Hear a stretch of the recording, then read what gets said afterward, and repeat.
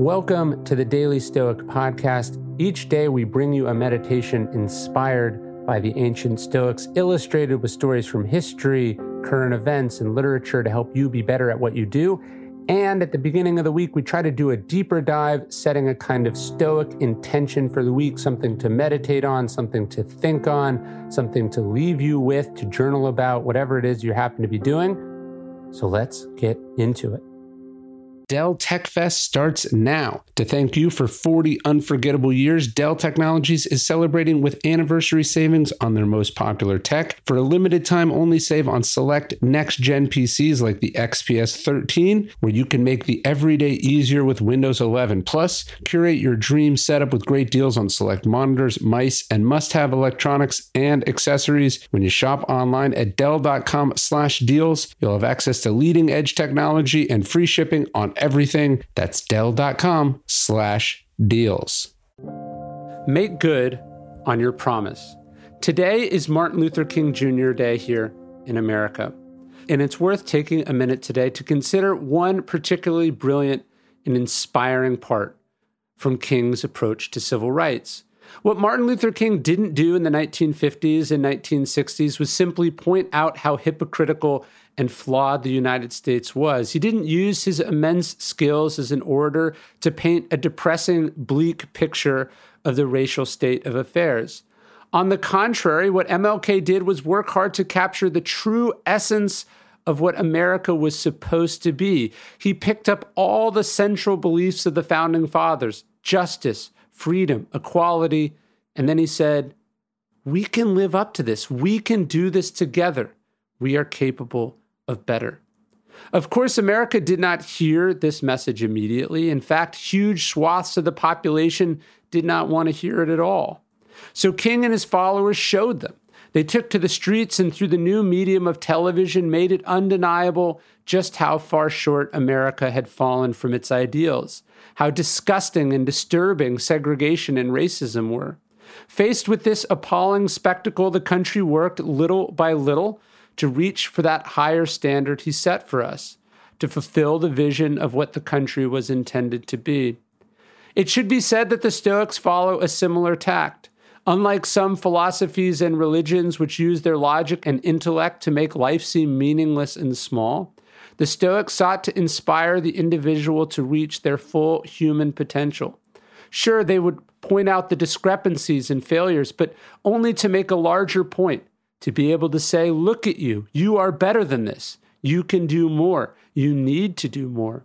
And in Marcus Aurelius' writings, we find a man who in his private moments sought to say to himself, you studied this philosophy your whole life. Now you're in a position of power. Live up to it. Make good on your promises. Be what your fathers hoped you could be. And of course, this is not easy to do. We will fall short along the way. We will fall embarrassingly and shamefully short. In the case of civil rights, it took hundreds of years for the full version of the equality laid out in the Declaration of Independence in the U.S. Constitution to be made true. And we're still falling short today, just as we, on an individual level, will fall short of our potential and our ideals.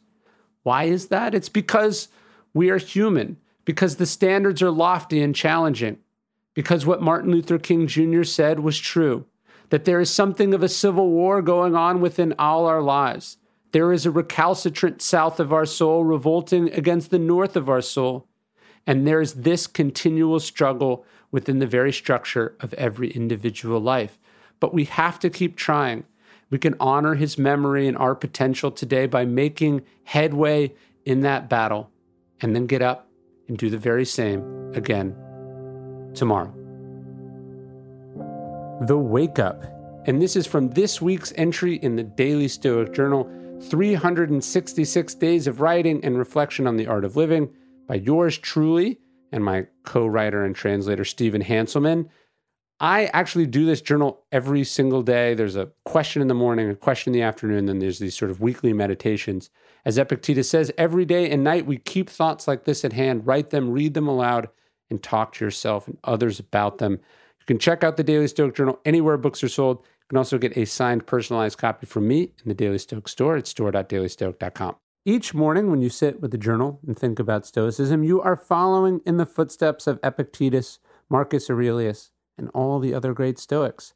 The Stoics did not face each day on a whim, but instead with preparation and discipline. They spent real time thinking and anticipating what was to come over the course of a day, of a week, and of a year.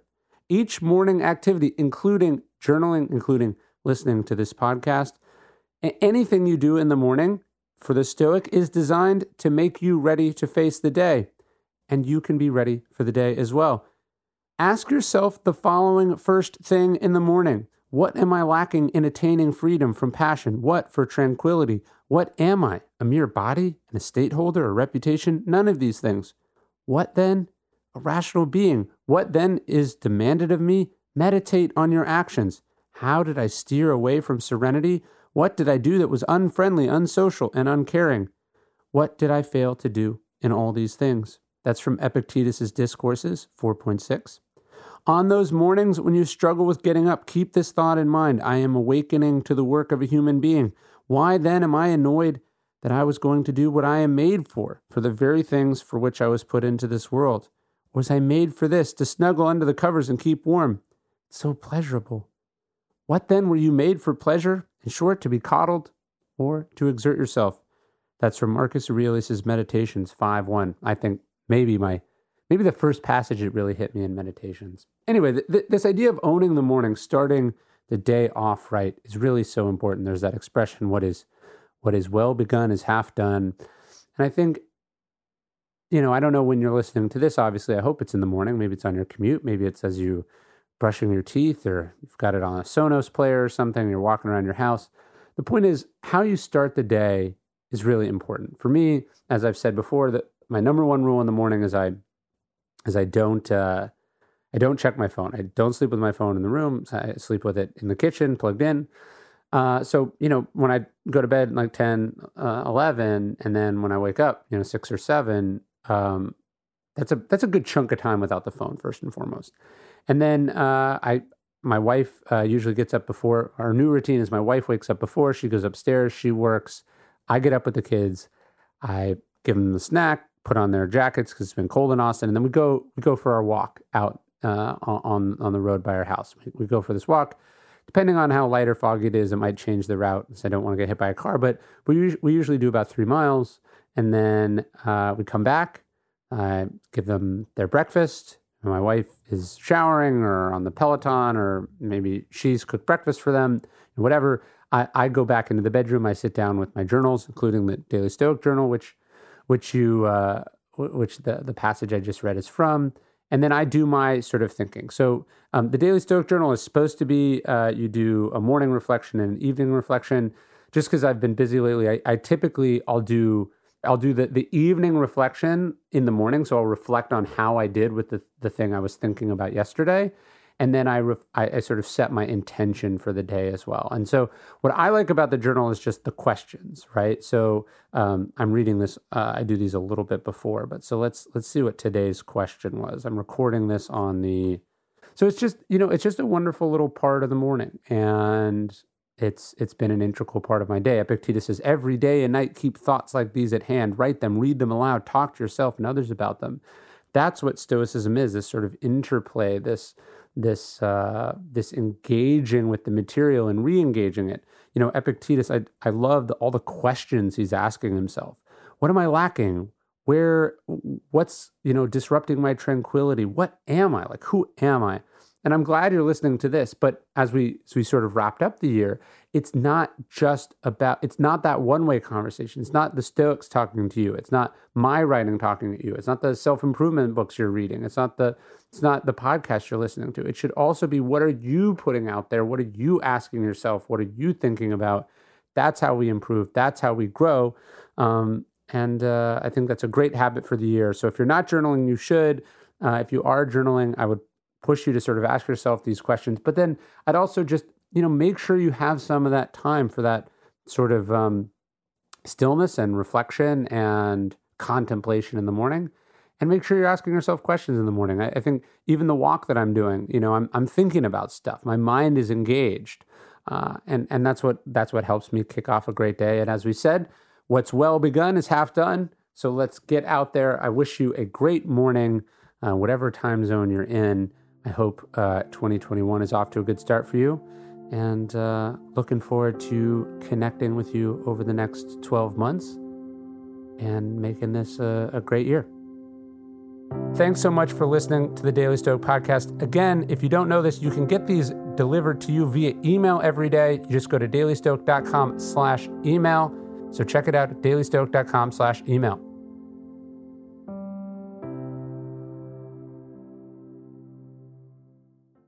Hey, Prime members, you can listen to the Daily Stoic early and ad-free on Amazon Music. Download the Amazon Music app today. Or you can listen early and ad-free with Wondery Plus in Apple Podcasts. Look, when I was first thinking of going to therapy, it was a little overwhelming, right? What's covered by insurance? How far do I have to drive? When do they have appointments? I mean, when I first started going to therapy, the idea of online therapy, virtual therapy, it wasn't even an option. And now things are so much easier, so much better. Therapy can help you shift your perspective, find tools to cope in difficult times, be a guiding light. And Talkspace, specifically today's sponsor, can help with any specific challenges you might be facing. It's the #1 online therapy platform with licensed therapists in over 40 specialties. And with Talkspace, you can easily find a therapist that you like. You can schedule virtual appointments and make the most of your time, which even as you're taking care of yourself, you always should try to do. And as a listener of this podcast, you'll get $80 off your first month with Talkspace when you go to Talkspace.com/stoic. To match with a licensed therapist, go to Talkspace.com/stoic. To get $80 off your first month, show your support for the show. That's Talkspace.com/stoic. In the 1980s, Frank Farian was riding high as a successful German music producer, but he was bored. German pop was formulaic, dull, and oh so white. Frank had bigger dreams, American dreams. He wanted to create the kind of music that would rival larger-than-life artists like Michael Jackson or Run DMC. So he assembled a hip-hop duo, two once-in-a-lifetime talents who were charismatic, full of sex appeal, and phenomenal dancers. The only problem? One very important element was missing, but Frank knew just how to fix that. Wondery's new podcast, Blame It on the Fame, dives into one of pop music's biggest controversies. Milli Vanilli set the world on fire, but when their adoring fans learned about the infamous lip-syncing, their downfall was swift and brutal. With exclusive interviews from frontman Fab Morvan and his producers Frank Farian and Ingrid Segee, this podcast takes a fresh look at the exploitation of two young Black artists. Follow Blame It on the Fame wherever you get your podcasts. You can listen to Blame It on the Fame early and ad-free by joining Wondery Plus.